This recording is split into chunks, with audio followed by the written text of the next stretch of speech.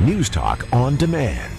Interruption-free audio where you want it, when you want it. I wonder how many people living in and around Ottawa were of the mind with the cross-country convoy that we saw develop last week, that they arrived in Ottawa, a lot of them on Friday, and a lot of people probably were of the mind, oh, well, that's okay. Finish work Friday, go home, have some fun with the family, go back to work on Monday, because I'm sure these protesters will do their thing over the weekend and things will be back to normal. That's not the case this morning in Ottawa. Laura Osman, Parliament Hill reporter for the Canadian Press, joining us now for an update. Good morning, Laura. Good morning. So, did I set the stage pretty well for you there? Yeah, I was one of those sweet, naive people on Friday, I think. So our hopes have been dashed. This is starting to feel less like a protest and more like an occupation, given just how disruptive this has been for people in Ottawa. So what's it doing to downtown Ottawa? You guys are an hour ahead of us. It's just after 9 there this morning. What's being impacted? Well, the impacts go far beyond downtown to start with.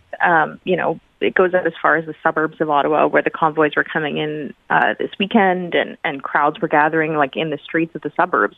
Downtown, it's a really unique sight, I have to say. There were huge crowds over the weekend. And a lot of the people I spoke to on the weekend said they have no plans to go anywhere. The trucks that are parked blocking roads all throughout downtown, many of them said they're not going anywhere. And so the police are warning of major traffic disruptions getting into downtown. They're warning people to stay out of the core. Businesses are closed. The Rideau Centre right downtown, as well as small businesses in the Byward Market, Elgin Street, Spark Street, all major shopping centres. And people in Ottawa are afraid to leave their homes. Some have described people urinating and defecating on their lawns or in the lobbies of their condo buildings. And the honking, I can't describe the honking. It's so overwhelmingly loud, and it has gone all day for 3 days straight. I think I'm going to hear it in my dreams. And so there's the risk that it's going to continue, right? People say it's been going until 2 o'clock in the morning and starting up again at 7 a.m. Well, and some of these protesters are saying they're prepared to stay there weeks, if not months, if need be. So what's the mayor and what are the local police saying about the situation? So over the weekend, I think the attitude from most officials and the police were that they were just going to stand back, kind of let these people do their thing until, unless there was some kind of serious physical violence or something like that. They've had to break up a few altercations, but otherwise they were just going to let the protest sort of run its course. But now the tone has kind of changed because it's going to seriously impact daily life in Ottawa, not to mention the fact that it's costing $800,000 per day in policing costs to monitor this thing because it's so widespread all throughout the downtown. The mayor has said this is incredibly disruptive. So the tone is certainly changing from officials, not to mention, Parliament is resuming today and politicians are going to be coming up on the Hill. So it's a major concern moving forward. Do you think all the politicians will actually show up on the Hill, or will some of them just decide to stay home and do it by Zoom? Yeah, they were going to do sort of a Zoom hybrid parliament anyways, so even some Ottawa MPs were scheduled to be on Zoom, but others were planning to come in person, and we've sort of been digging around to find out what their plans are. Some politicians will be on the Hill, we've confirmed that, but, a lot of their staff have been told, avoid the downtown if you can, and getting there is troublesome. Buses all throughout the city have had to be rerouted because of some of the road closures, and it's difficult to get in by car. What's the weather like? I was thinking about it myself on the weekend. I'm not sure I would pick this time of year to do a protest in anywhere in this country. What's the weather like in Ottawa these days?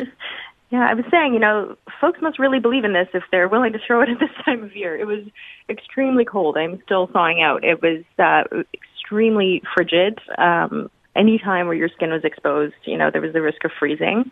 A little bit better yesterday. I think it was minus 20 instead of minus 35 or something. Yeah. And today it's a little bit warmer. So, I think as the crowds start to get smaller and the weather warms up slightly, it will become slightly more tolerable in that respect.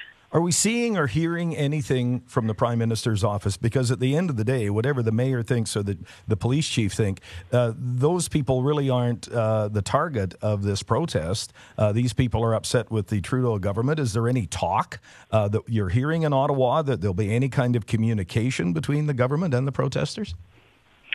Well, we've seen some communication between the Conservatives, the opposition, and the protesters who feel like they are voicing some legitimate concerns about the anti-vaccine mandate message.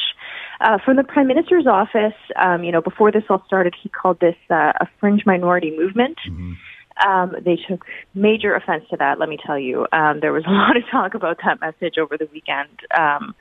And I think that they are tapping into, some genuine anger and frustration in the general population about the mandates that have continued on for 2 years. The Prime Minister is supposed to have a press conference today, and so he's going to be asked a lot of questions about, how do we end this, first of all, and I don't think that he's going to engage, though, with the protesters themselves. Yeah, well, we shall see. It'll be an interesting day and interesting days or weeks ahead, and I suspect we'll talk again, Laura. Thanks for your time. Absolutely. Thanks, Brent. You bet. Laura Osman, Canadian Press Parliament Hill reporter.